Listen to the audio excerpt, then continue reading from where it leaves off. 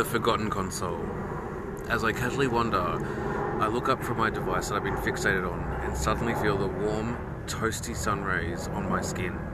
It's though I've been transported to an interactive land of sounds, colours and smells. I feel like I've been here before. The only thing is I can't remember how to use the interactive programs in this reality. Wide-eyed and inquisitive, I try to copy what other avatars are doing.